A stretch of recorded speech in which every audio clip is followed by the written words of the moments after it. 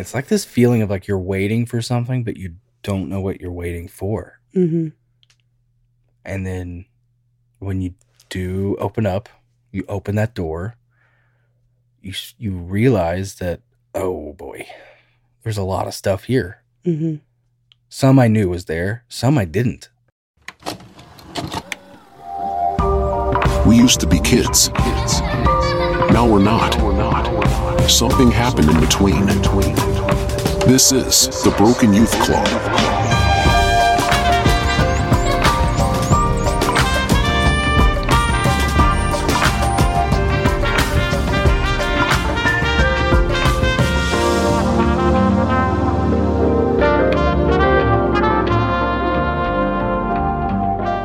But no, it was good to be home. I mean, I still worked. I still had to do some editing and stuff down here, and I did some from the couch. Yeah, but we did have those couple days in the beginning where we were too sick and like really fatigued to really do anything. Just submitted. But that was kind of cute because then we got to like play like kids' sick day, you know, and we like watched some old movies that we hadn't watched in a long time, or like I pulled up Little Bear and we watched Little Bear with the kids, which they did not. We need to find that that composition score so we could just put it on and like fall asleep.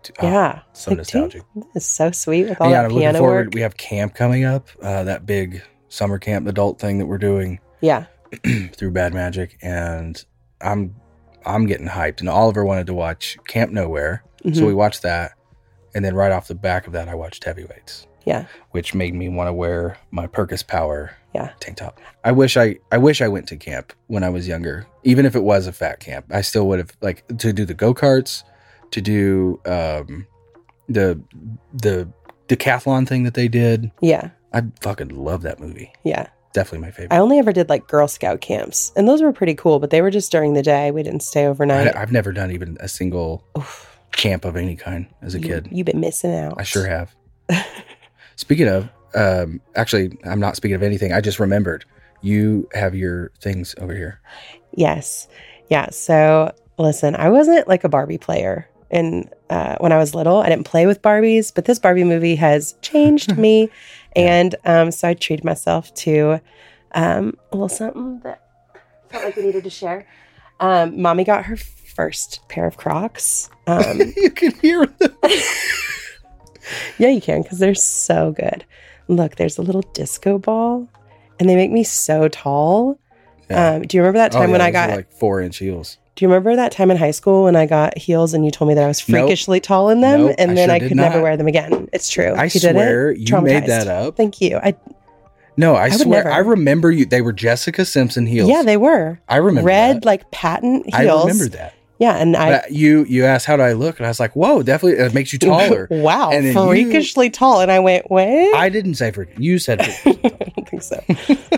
Yeah, I'm glad you got those though. Those are fun. I couldn't process what I was looking at for like a solid 10 seconds because I didn't know. I was like, did you get these for Oliver? I was confused. No, that's great. I've never actually really wanted a pair of Crocs, but I also always thought the Jibbitz were kind of silly. And then I saw those and I was like, oh, okay. I get it. Yeah. I get it. No, I appreciate it's the perfect example of what do humans like to cling on to that's dumb, but also fun. Yeah. Well, and I was totally influenced by somebody on Instagram to buy those. I hadn't seen them until she received them. And this influencer is like my spirit child. Like, I just really love her a lot. Mm-hmm. Not spirit child, spirit animal. I guess weird. She's like my age. She's older than me, I think, maybe. I don't know. But anyway, she bought them, and then she put up this video that she was saying, like, she had gotten some comments that basically were like, how old are you? Like, grow up, essentially. Oh, yeah. And then she did this whole, like, I'm old enough to know that it's okay to fucking like what I want to like. Totally. And that's weird of you as an adult to look at what I'm spending my money on and think that it is like silly. Yeah. Like, mind your business. Yeah, no, I love silly things. Yeah. I love collecting weird things. I mean, even when my dress there for a while was super weird, where I was buying neon and iridescent stuff. Yeah, just being weird. And like I said to you, when I wear those Crocs out, I'm going to be looking because people are going to see them because they're there. You know what I'm saying? And I'm going to know if you are scowling at my shoes, then I don't want to fuck with you anyways. Right. But if you smile, I'm going to smile back and we're going to have a moment. Yeah. They're moment makers. It's a good indicator. Okay? It's like a radar. I love them. I love them. Yeah. So no regrets. I can't wait. I'm happy for you. Thank you. Yeah. Thank you. Working into my Barbie life. Well, I think we are going to start this episode so we don't forget with a listener submission like we had spoken about. Yes. So I'll let you start with that. Yeah. So we just want to say thank you so much to everybody that has sent in emails up to this point. We feel really just like grateful and humbled that you guys are sending in these stories so quickly and you're trusting us that we're going to handle these with care. And, you know, some of this stuff is really heavy and we got a few of them right off the jump that I read. And then I looked at Logan and I was like, man, you know, like I've heard your stories. I know my stories. I know my friends, my family, my parents, but like reading some of this stuff that listeners have sent in, it is so heartbreaking. And it's just it's hard to process some of it. And I think that was a part of this podcast that I wasn't anticipating correctly. Like I knew that I was going to receive things that were going to be hard to read and it would be really sad. But some of this stuff is really just heartbreaking. And I hope that my responses to you guys are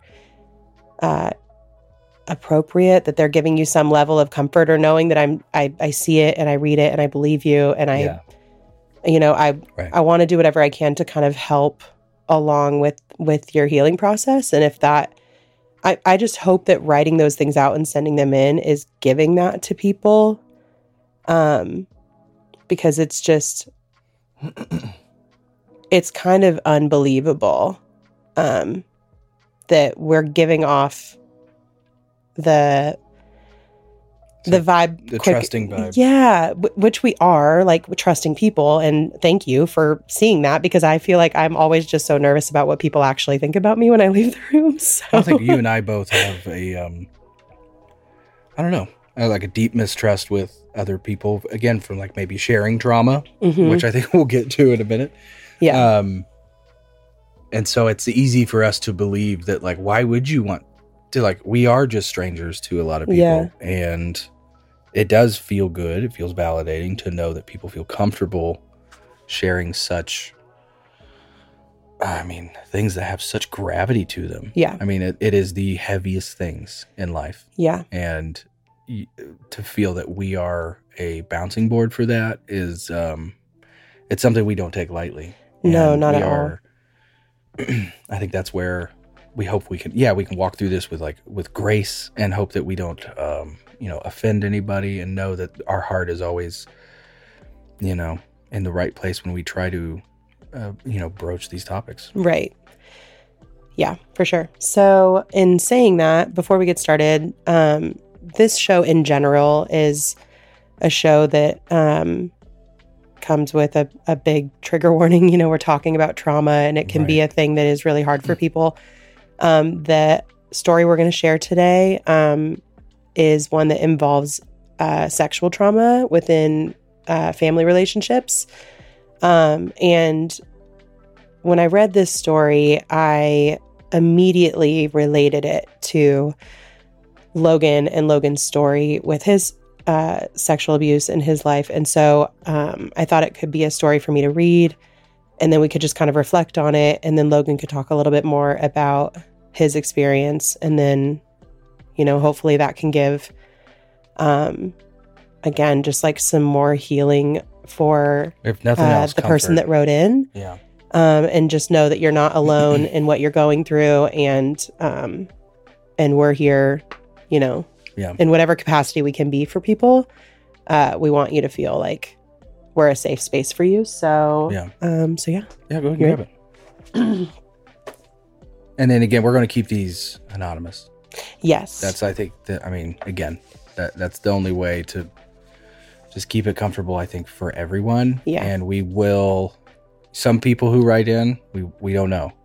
But some people who write in, we do know. And so I think just to keep everybody's safety and security, mental health, everything above board. We're going to do it the best we can. We're not going to try to paraphrase. We're going to try to read, like, because again, a lot of what we get in is long so far. That is the common theme. Yeah. And some of the things we might just pick, a paragraph out of that you wrote, so that we can really give focused attention to that. The one that I'm going to read today, I didn't feel like there was any part of it that I could take out because it feels like all of it is important. Mm-hmm. And I don't want anybody to think that I am looking at their story and then judging what is and isn't important to it. You know what I mean? So I think that this part is really nerve-wracking for me because I want to handle it right, and I'm really nervous about it. So please let us know if you feel like you have some thoughts on how we should do this moving forward, if you think it's better to paraphrase or to bullet point or something. But for me, I just wanted to read this one in full because I think that it's important. And I think a lot of the things about this story and this experience, again, just ties back so much with your story. And I just want to feel like we're hitting all of the, that we're hitting all of it, I guess. So, okay. Here we go.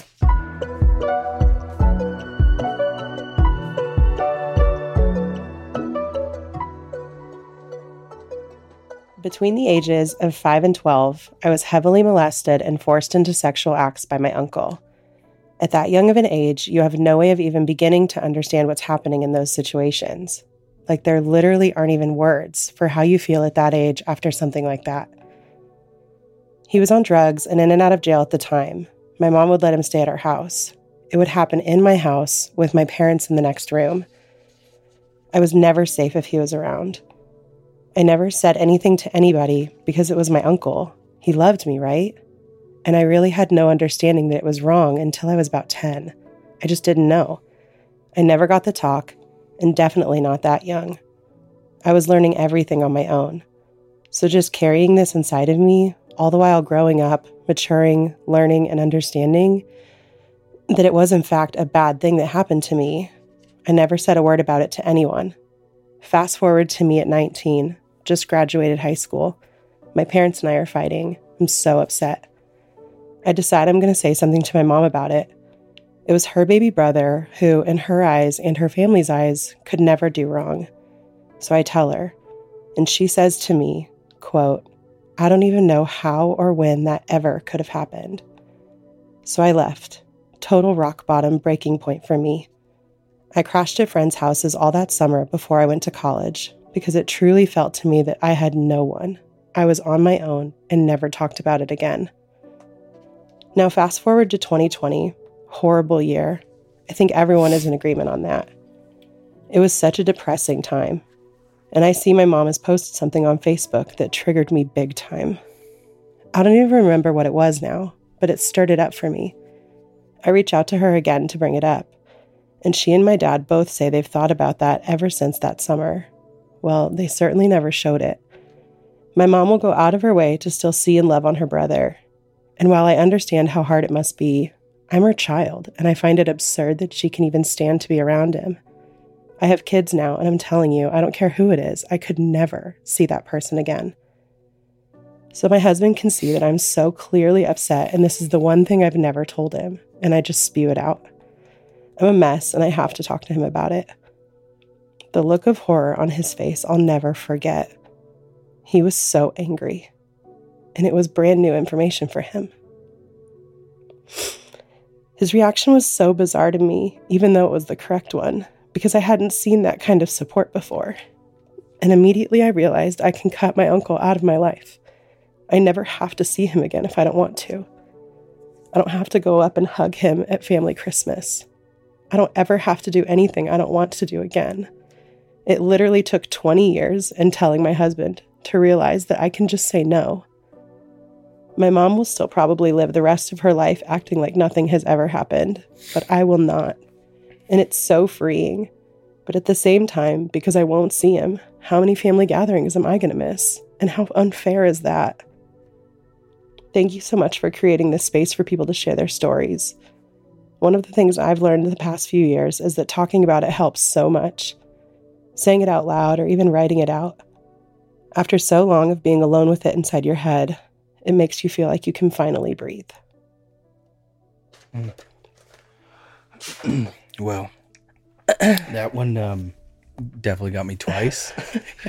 Because you had read that to me a couple nights ago, I think. Yeah. Because we don't always sit down together to like read them all together. No, I think that's only the second one that I wrote, that I have read to you already. Yeah. Because because there's some of it, like, I want you to have a genuine reaction to it so we can have a conversation that we haven't already had before. But this one hit me so hard because, you know, not only does it kind of line up with, you know, family assault, and also having family members that aren't responding in the way that you would hope or supporting in the way that you would hope.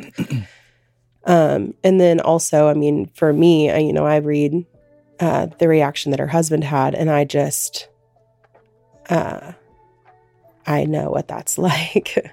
Right. And for me, you know, you hadn't told anybody else yet. And so I didn't have that added line of, if you had told me something like that and then also said that your parents responded in that way, I think, I don't know how I would have controlled myself. Because that's just, again, like we mentioned in the pilot, I mean, this is the person that you love more than anyone on this planet, your number one person. And you're hearing this experience that they had that is horrifying.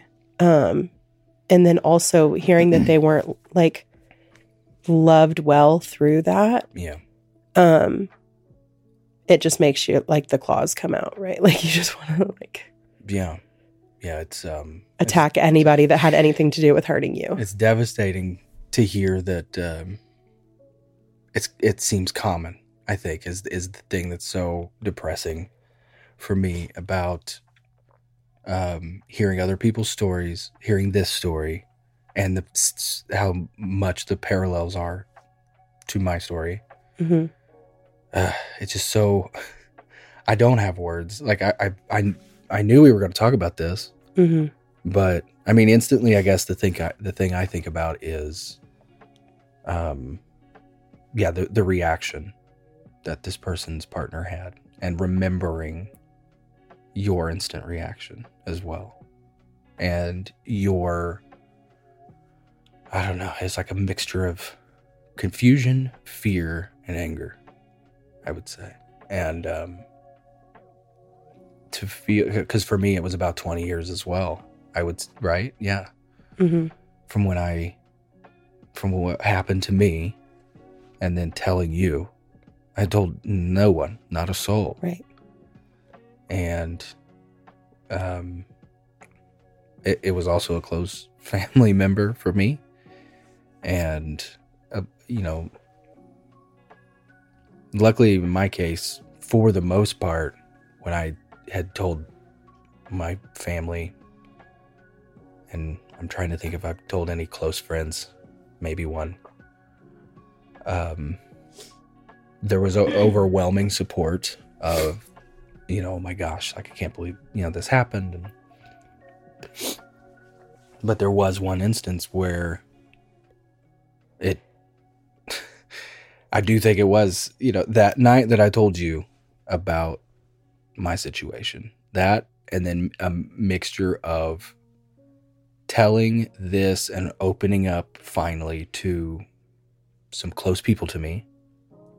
And one response I got for sure was devastating. Yeah. And that's where I think the term for this show came from. Right. So I've never really truly considered myself like broken in any way. Right. Because I'd never, I'd never analyzed it, I don't think. Again, going back to what I said before, you press on, and you, as this person said, you learn and you grow, and life happens around you. and this is just a piece, and you kind of, in a sense, you normalize it. And when something's normal, you don't pay attention to it, And so again, for me, there were several years where, it was there, but you just don't think about it as much because it's like, well, it's old hat at this point. But then, when I don't know again what the catalyst necessarily was for me, other than therapy and just kind of being open and having other fresh wounds and the business and all that. But as soon as I did, man, it just felt like this paradigm shift in everything about us, the way that we loved each other and communicate with each other.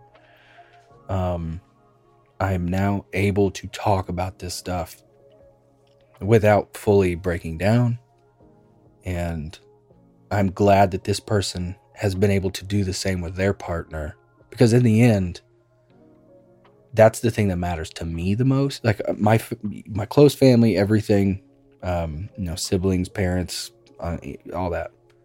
That's important to me as far as what I do, who I am in their lives, how all that is affected. Sure. But at the end of my life, the keystone is you and my kids. And so being able to fully just say, this is what happened to me, and have that full acceptance, at least from you, meant the world. And that was necessary for me to continue to then open up to family and friends and whatnot. So the fact that this person did that and is getting denial and is getting, especially all these years later, it still seems to be like a swept under the rug thing. Yeah. And I don't have the stats, but I know that in general, it's usually someone or a close friend or family. And that's why they get covered up, is because they're close friends and family. Because if I were to, blow up something that, or blow up a life of someone who was close to me, that also blows up my life. Mm-hmm. And so for this person, it is very much, in my opinion, a selfish move to not acknowledge that, because it's not, I don't want to speak on the situation, but from my perspective, it would be in part protecting that person, but also in part protecting themselves. Right. And you mean this person is in this person's mom? Yeah, sorry. This person's parents, sorry, yeah. Yes, sorry. No, I was tracking with you, I think. Yeah. For me, I think one of the most heartbreaking things about that, outside of the parents' response, was also that this parent then continued to put their child in instances where they knew their abuser was going to be there. Or like the line that they wrote about, I don't have to hug him at Christmas if I don't want to. Like the fact that you at any point had to, from 19 to now, however many years have passed in between, is so, it's like inhumane to me. Yeah. And I think that that's where, there's the part of me that wants to be like, well, I've never been put in this mom's shoes before. I've never been put in that position.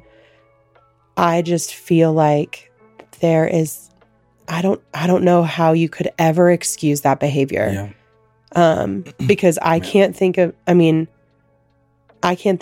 relationships that I would choose to ignore such an incredible, like an incredibly horrific thing that you've done to my child also, that I would ever want that relationship again. Because clearly who I thought you are not that person.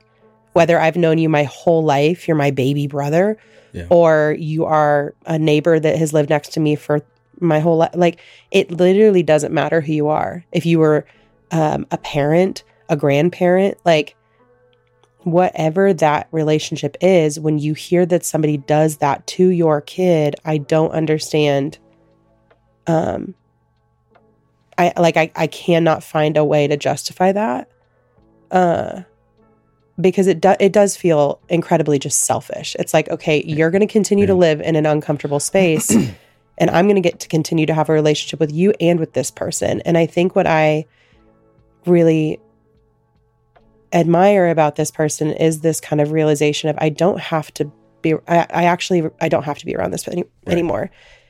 And I hope that that their parents are able to recognize that and maybe make some other decisions in their life with who they want to have relationships with. But I just feel like that energy can extend to anybody. And very similar to what I talked about in the last episode where my parents were like, blood will only take you so far and you have to pour into these relationships. For me, that carries to everyone. That would carry to my parents if I didn't feel like they were loving me well and I'm telling you you're not loving me well and you're continuing to just do what you want to do. I'm going to back off from that. Or in the situation with you where you've had family members say hurtful stuff and it's like, well, then we're going to back off for a bit. And thankfully, those family members did realize the hurt and acknowledge that and promise to not do that again. And we're able to move forward. But if somebody's not willing to acknowledge the hurt that they are continually choosing to do to you, you're allowed to leave that relationship. And that doesn't mean that you're an asshole or that how could you not have a relationship with a sibling or an uncle or a mom but it's like, that's not on you. That's on them. Yeah. If those people that are supposed to be taking care of you and loving you and protecting you, not just through your childhood, but even as an adult, I'm 33 years old. I need my parents to love me and protect me as much as they can. And if I felt like they weren't doing that, I would have to step away. Yeah. Because at this point now, like, how long can you let them hurt you? And your childhood is such a small portion of your life, but the things that happen in your childhood have these consequences that linger for decades. And I think that, having a person like a supportive partner that you can lean on is so important. But if you don't have that, if you don't have a safe person in your life that you can talk to about these things, because I think you truly need someone to speak to. Yeah. You can't keep this stuff inside forever. I think that's where I really hope that this podcast can provide that for people. Or the Facebook group. Yeah. I hope that can create that for people where it's like, if you don't have a safe person in your life, just know that like there is an entire group of safe people here that just want to like love you well and be a shoulder for you and help you get through it, because this shit's too heavy.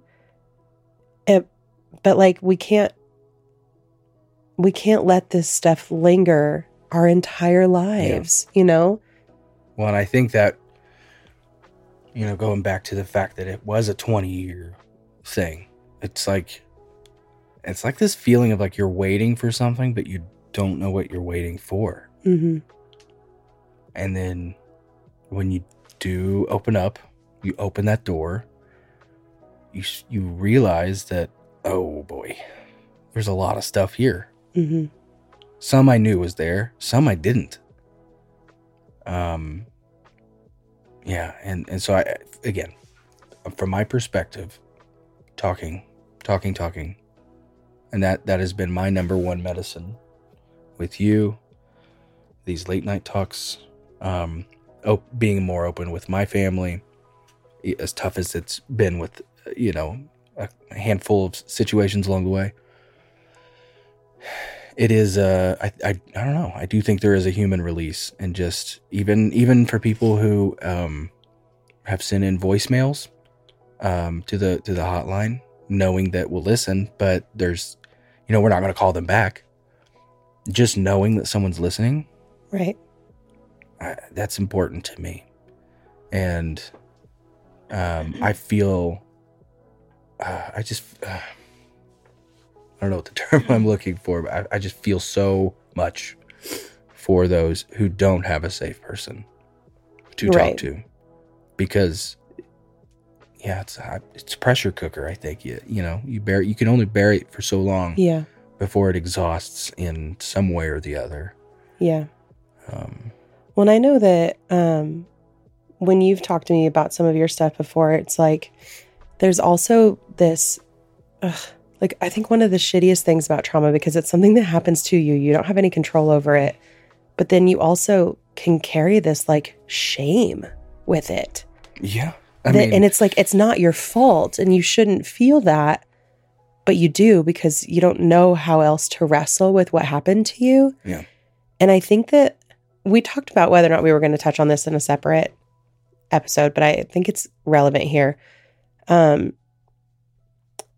one of the only things that we've heard about this show in any sort of kickback way is this idea that we could be viewed as like we're airing out our family's dirty laundry. Oh, yeah. And as soon as I heard that, if I'm being honest, it immediately pissed me off.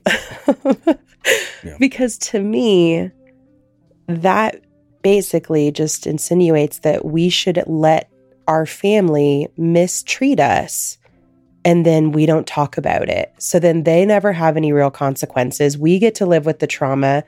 You're telling me if I'm airing it out, then that's a shameful thing to do. So you're pouring into this idea of my trauma being shameful when it's, again, not my fucking fault. I would love to not have trauma. I would love for you to not have trauma. Right. And I think that it also just kind of perpetuates this ability for families to continue to abuse each other.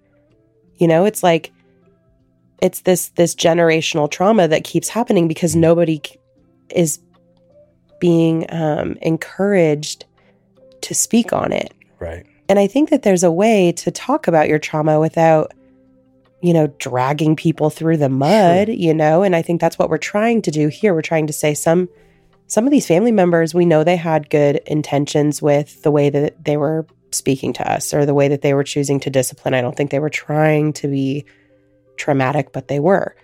And then I think there's other times where it's like, no, this was horrific behavior. And if I don't speak on it, then other people are also like not going to have stories that they're hearing that they can relate to. And then they're continuing to feel like they have to hide their stuff too. Yeah. And trauma shouldn't be viewed like a secret that you're supposed to keep. That's abusive. That's abusive language to insinuate that we should be keeping family secrets related to trauma because you don't want to air out your dirty laundry. Like, it was such an unbelievable statement for me to hear. Because it just, I think that's like a fucked up, timed out fucking thing to say. Like, I don't like that at all. I don't like that. And I'm not going to air out shit in my family that didn't directly affect me because that's not my trauma to share. Right. But absolutely, if something happened to me and I feel like I need to speak on it, I'm going to do that. Yeah. And if anything, we should be encouraged to do that because that's a way for us to heal through the consequences that we live with because of someone else's actions. Yeah. So I don't know. I did not like it. I didn't like it. No, okay? I would say the reason I carried mine for so long wasn't because I was trying to hide any, family stuff on my end. I think mine was it's very heavy. But I mean, I think we mentioned it that, my abuser was also a male. We had not mentioned that. Well, I thought we had. So there you go. So mine, I guess, had a little extra asterisk on, which I don't want to say, so much is common that it's devastating. Yeah. And I know various people who are listening are going to have similar stories, maybe even identical. And through all this, there's going to be so many times where I don't know what to say other than I'm so sorry. Yeah. And I hope that the ethos of this show, what we're doing, is the let me hug you from afar. Yeah. Because mine was absolutely shame, 100%. Because I grew up. I think it's no secret that we don't affiliate with any religious doctrine or anything like that. But I used to. I came from the church as a kid. Yeah. And so that there was a lot of conflicting things going on that I was learning, and then shit that was happening to me by people who were supposed to be of this place of learning. Right. And so, it's a little complicated in that aspect, but, well, that's one thing that my therapist that I spoke with right after, you had told me that, and I got one and started talking to her. That was one thing that she told me when I talked to her about your stuff. She was like, the amount of times where, there is male on male sexual abuse, and then those men never speak on it because of the shame that they carry and the shame that they're meant to carry. Or not, I'm sorry, they're made to feel like they're meant to carry it. Right.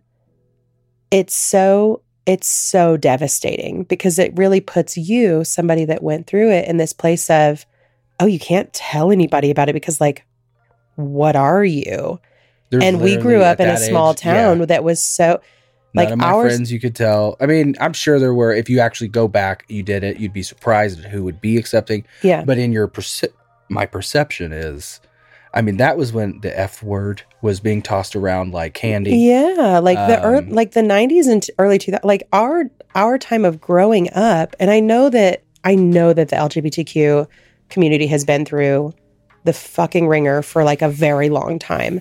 But our lives growing up, basically up until we got into college and got out of our small town, there was like rampant homophobia. Like it was just like so mean all the time, and also very mean. Yeah. Like some of it was innocent and other stuff was very mean spirited. Yeah. And so it does feed into this idea of like, yeah, what you did what with a guy? You're like, and it's so foul to think back now.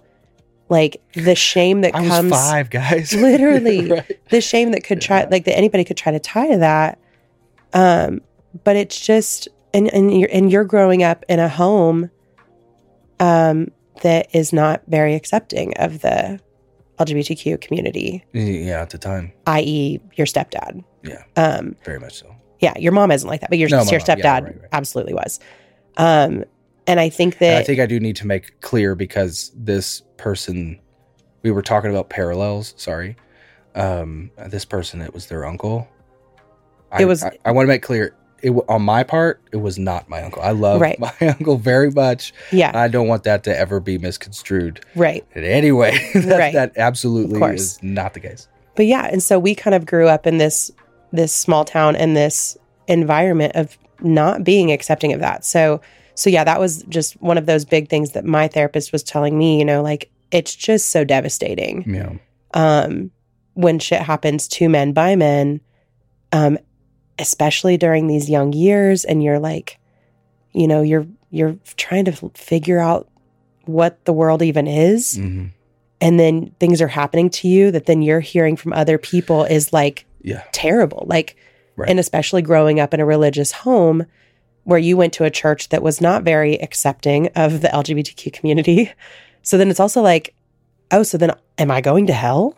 Like, oh, absolutely. You know what I mean? Like, so it just feels like, I that was one of my biggest fears. Yeah, absolutely. Because it was taught to me that like, that's the way it was taught to me. Yeah. In doctrine, whatever, is that, it doesn't matter. It doesn't matter if it was engaged. You're doomed. It's a cardinal sin, and there's no coming back from that. That's why I thought there was no coming back from that. It's not my fault, and I had to rationalize that. And to think about a little kid wrestling with that for so long, and then even after the abuse stopped, but before you had ever been put in a place of like being around a lot of people in the LGBTQ community and like really having that, I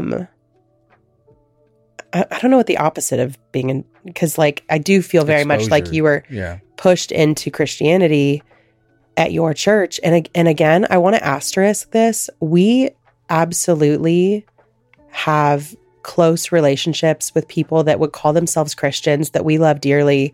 And, you know, we don't have the same feelings about them as we do about the Christians that you went to church with, because the Christians that you went to church with were very like, the Bible is black and white. And so it becomes this thing of there are no gray areas. There are all different kinds of practicing believers of all different faiths. And as I age, you know, I used to hold a lot of vilification for these types of people, a specific type of person. And I try not to, you know, categorize in general anymore. I do. It's no secret that, you know, church abuse is a part of my life as well. Yeah. For friends, family. I've talked about it on other podcasts as well. So I have a kind of a unique story, I guess, when it comes to that. But again, that's not what this place is going to be at all. Right. I want everybody to know that, yeah, like you said, we have friends and family of many faiths and religions at this point, because we have been able to diversify the people we commune with. And that doesn't, at the end of the day, that shit doesn't truly matter to me. It's what you do with that to harm other people. That's literally my bottom line. It's sex abuse scandals that get covered up. It's people being unaccountable for their actions. It's literally using that as torts to hurt other people. That's all. And using that to shame people in the way that you were shamed for. And this is internally for you because you weren't, you know, telling people what was happening to you, but the internal shame that you were being fed by this thing that is supposed to be the most important thing in your life, your religion, you know, that was, I can only imagine how difficult that would have been. And so, I don't know, I can't, it's too much to put on a little kid. It's too much. It's especially, too heavy. I want to circle back around to the fact that this person, it was a family member with, outside of your parents, probably one of the highest figures of authority you could have. Parents, maybe grandparents, and then your uncle. I mean, you when you're a kid, you look at that person as just as infallible as your parents almost, especially at young ages. Sure. Well, and I mean, anytime my sister is around and she is visiting with the kids, it's like, hey, you listen to her. Yeah. You know? So I'm sure that this person was also being told, like, you listen to your uncle. You do what they tell you to do. Like you said earlier, there's this mismatch of this person that I view as an authority figure doing something so horrific that it doesn't register as wrong. Mm-hmm. And so that's what you live with forever, as eventually you find out that it's wrong, and it's almost like you have to convince yourself that it is, because you've spent so long convincing yourself that it's normal, or living with it, it's normal. Yeah. I don't know. Which I think is also part of the power of finding safe people to speak about it with, because I'm telling you, the amount of people that have written in to tell me their story, and they talk about shit that happened to them, and they're like, I literally didn't even know this wasn't normal. Yeah. Or this wasn't something that everybody went through until I got older. And my friends, and I would like jokingly say something to my friends, and they would be like horrified. Right. So it's also just like, you live with these things, and when it's all you know, it's all you know. And so it has to become this place of just like, am I even supposed to feel this sad about it? Because everybody's doing, like, if this happens to everyone, normalize it again. You know? Yeah. And so it almost feels like for a while you probably gaslight yourself. Mm-hmm. And I think that whether it's a friend or a safe family member or a therapist or any, like, I think you like, I don't know how to move past stuff. Not that I even think that moving past it is the right word, but I don't know how you begin to heal it and to feel like you're in a better place with those things, or you're recognizing behaviors that you're exhibiting that you know in your core don't feel right to you. And you're like, where is this coming from? And then you start to really think about it and you're like, maybe that wasn't normal. Maybe that wasn't what was happening to everyone. Yeah. And then you're able to move forward in your life and make these different decisions because you have new information. Yeah. So I don't know. I think it can be a really freeing thing to speak about it, which is why we're doing it and why I think it's important and more important than not airing dirty laundry. It's like, this is literally how we take the bad things that happen to us or the bad things that were said to us, and we grow out of that. Yeah. Because we can't continue to live, we can't carry our trauma all through our childhood and then into our adult lives and then just have that forever. That's like not fucking fair. Yeah. That's not fair. And everything else is hard enough. Like, being an adult and maneuvering through this fucking world is hard enough. Yeah. So if we can help people lighten the load at all by just like sharing your trauma so other people can help you carry it. Do you know what I mean? Yeah. Like, I don't know. I feel very strongly about it. I feel because it's been such a healing thing for us. It really has, yeah. I mean, there have been points in our relationship where we didn't know if we were going to make it out. Like, yeah. And I feel like ever since we have just really opened ourselves up to this very vulnerable space, and we've like created this relationship where we can speak really openly and not feel concerned about how the other person's going to receive it. Yeah. Like, we had one person write in and they mentioned how it was really great to see that you could hear what I was saying about being a stay-at-home mom and not finding a lot of joy in it. And how, like, you know, this is just what we had to do in our life in order for you to have the career that you want to have and stuff. And they were like, I think it's really great that you guys are able to talk about it and you don't get defensive when I say that. And I think it's because, you know, I'm not coming from a place of blame. I don't blame you for why I'm unhappy. And to be fair, too, to that point, it hasn't always been, oh, yeah, totally. Yeah. You know, like, right. Like, I mean, we had to work to get where we're at. And I had to work to get where I'm at mentally to view it through that lens. Yeah. Because to be transparent, I absolutely was earlier on in our relationship very much like in the mental space of, wow, I was like, I'm working 16-hour days, like 7 days a week. I'm bringing home the bread. I'm doing all I fucking can. And it truly felt like it's not good enough. Yeah. And, yeah. And I had to flip we weren't talking about that on an episode, were we? We were talking about this the other day. I was talking about this concept of like being good enough, and it's not. Yeah. It's not what it's about. Right. It's about constant recalibration and always wanting to be better. Yeah. So when you ask me, in 10 years, was I good enough now? I hope in the right sense, my answer is like no, because I want to continue to be better. Because then if something is just, if you get it, then you're good enough, then you never progress. And that is, in my opinion, on everything. Whether that is your relationship and communication with your wife, whether that is your skills at work or a talent, whatever. I think you have to constantly recalibrate and try to progress and just be better and not beat yourself up. I say that like with my weight. If I fluctuate 5-10 pounds between the next month, I'm not going to beat myself up because I just keep pushing on, and it's the collective effort of the push. Yeah. that you look back over time and you say, I've done some fucking work here. And relating that back around to all of this, that's when I first opened up to you. It was really fucking hard. And we had some dark times even after that because, I mean, salt on wounds. It was fresh. Yeah. And it bled over into other aspects of our lives. And it was not pretty for a hot minute. But learning to get there, oh man, I feel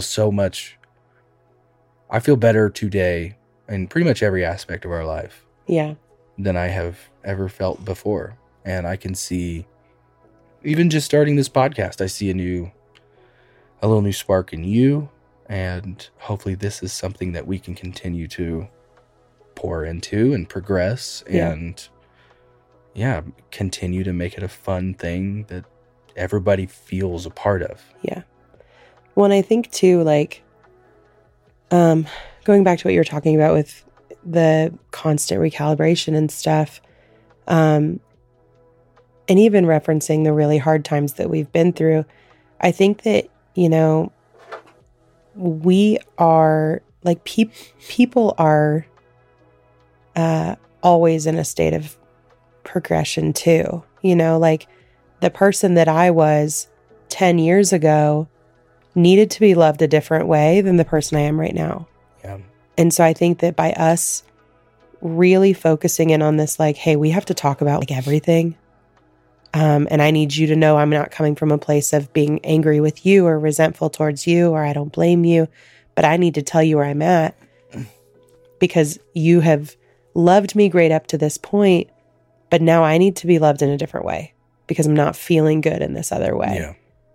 Or like when you were, you know, there were stages within, like your alcoholism that I had to love you a certain way. Yeah.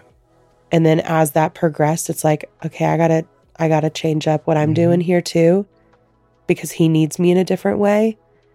So I think kind of continuing to just talk about all of the things, all of the fucking time, even when it's hard, even when we don't want to, it's allowed us to have this kind of constant recalibration of like, what does my person need from me? Right. Because they've evolved into this space and maybe they don't want to be there. So I need to help love them through that and into the space they want to be in. Or maybe they are in a space that's really great.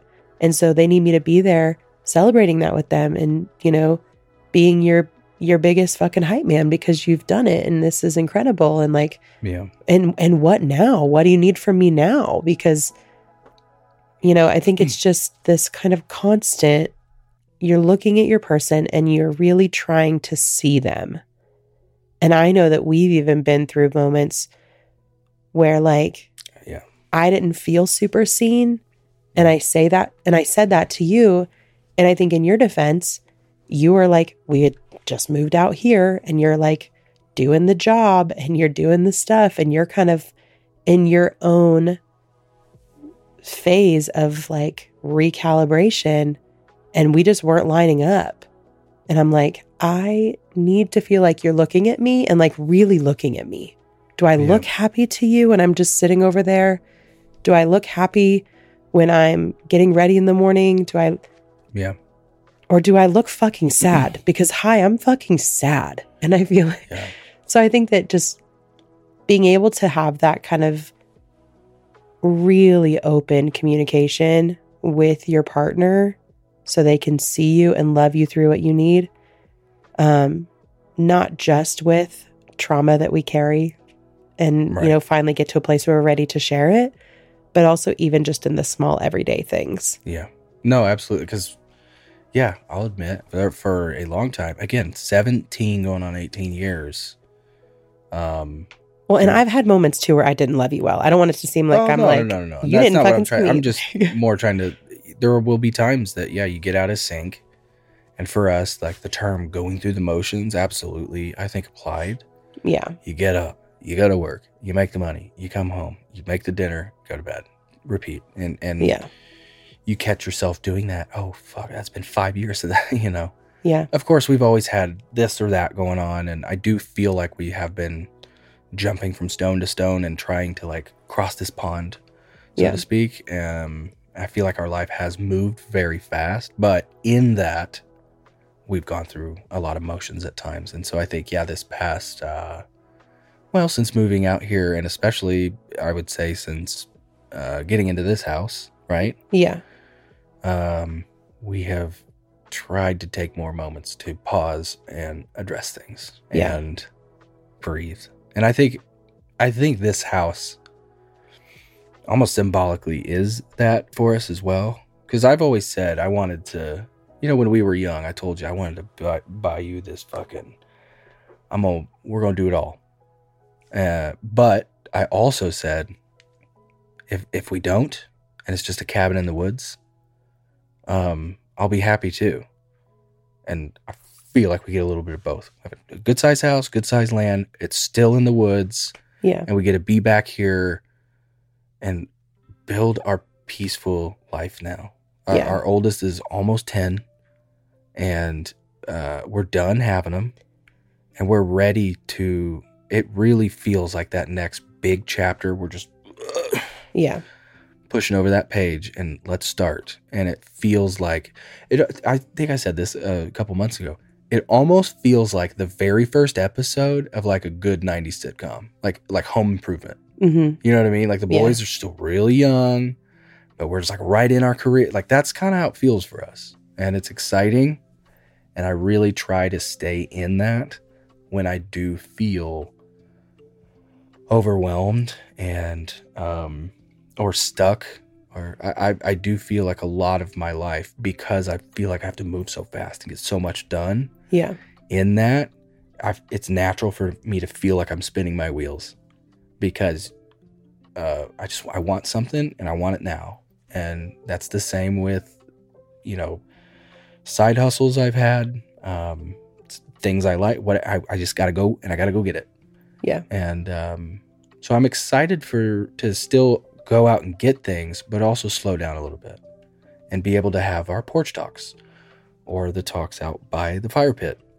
And slow down, have to plow the driveway, all that. I'm so looking forward to that. Yeah. Yeah.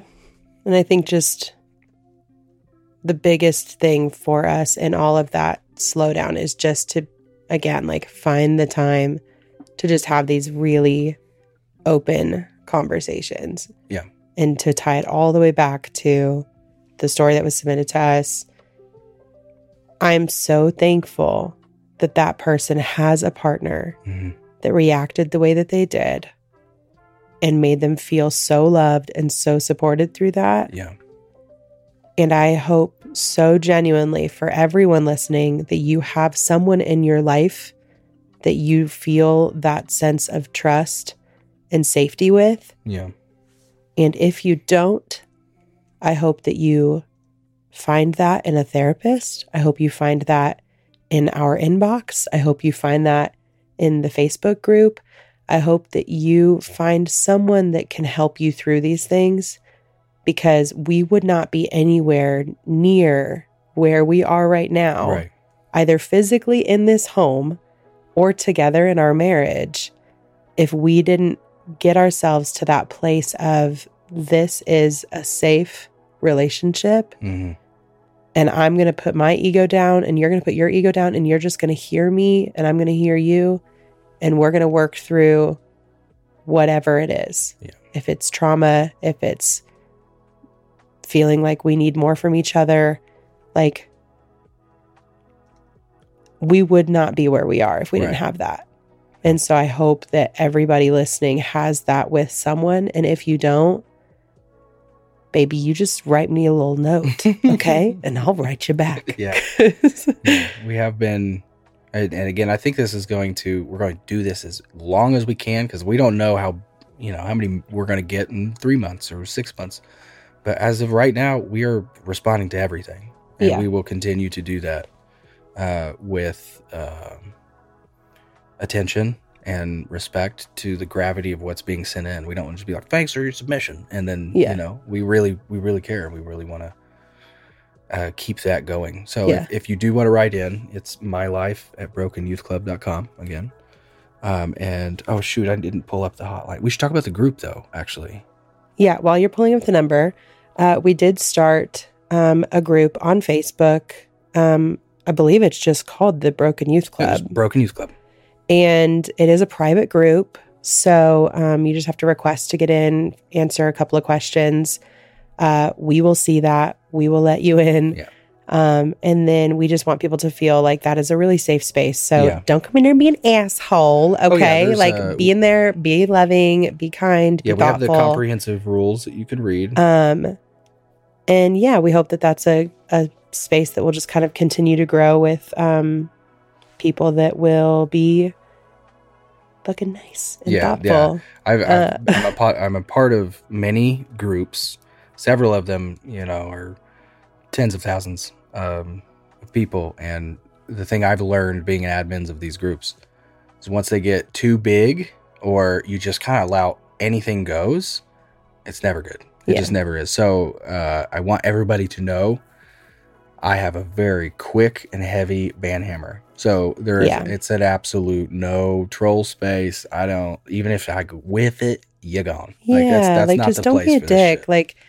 I think that we all need to just remember that we are all in different stages of this. Yeah. And some people could be riding in there and be coming from a very vulnerable space. Yeah. When I tell you, when we put this podcast out, I told Logan, if people are mean, I need you to literally hide it from me because I will run from this so fucking fast because I can't have it. I cannot, I'm mean enough to myself. I cannot have somebody else feeding into these ideas that I already have that are so fucking mean about myself. And I'm so thankful that we haven't had any of that. So thank you for that. Yeah. And it just to piggyback off of that. Yeah. Everyone's trauma is different, that we all experience different kinds of trauma, but B, we experience it at different points as well. So someone might be, 10 years along a similar journey where you might be 15 years along that same one. Yeah. And so your understanding of the situation, so nobody's trauma is too small here. Yeah. is my point. And we've absolutely had people write in that are saying, I've still never, this is the first time I've ever told anybody this. Yeah. So we just need to be literally cradling each other. Okay. Handle us like an egg. Okay. Yeah. Because world needs it. The world's, And we're getting ready. I don't even have to say it, but we're all getting ready to go into another tumultuous time in the country. Yeah. And so have any fucking time to hug anyone, even if you don't physically do it. Please. This is our hug for you guys. Yeah. I think this would be a good opportunity to end it by saying that we care about everybody truly, like we said last week. Yeah. While we're so bummed that this space has to be here, that we have to have this trauma that we need to talk about, we're so thankful for each and every one of you that are here, that have been so gentle with us. We hope that you will continue to be gentle with each other and with yourself, and just know that we're all in this shit together, and we're so happy that you're here. All right, guys. We'll see you next week. Love you. Bye.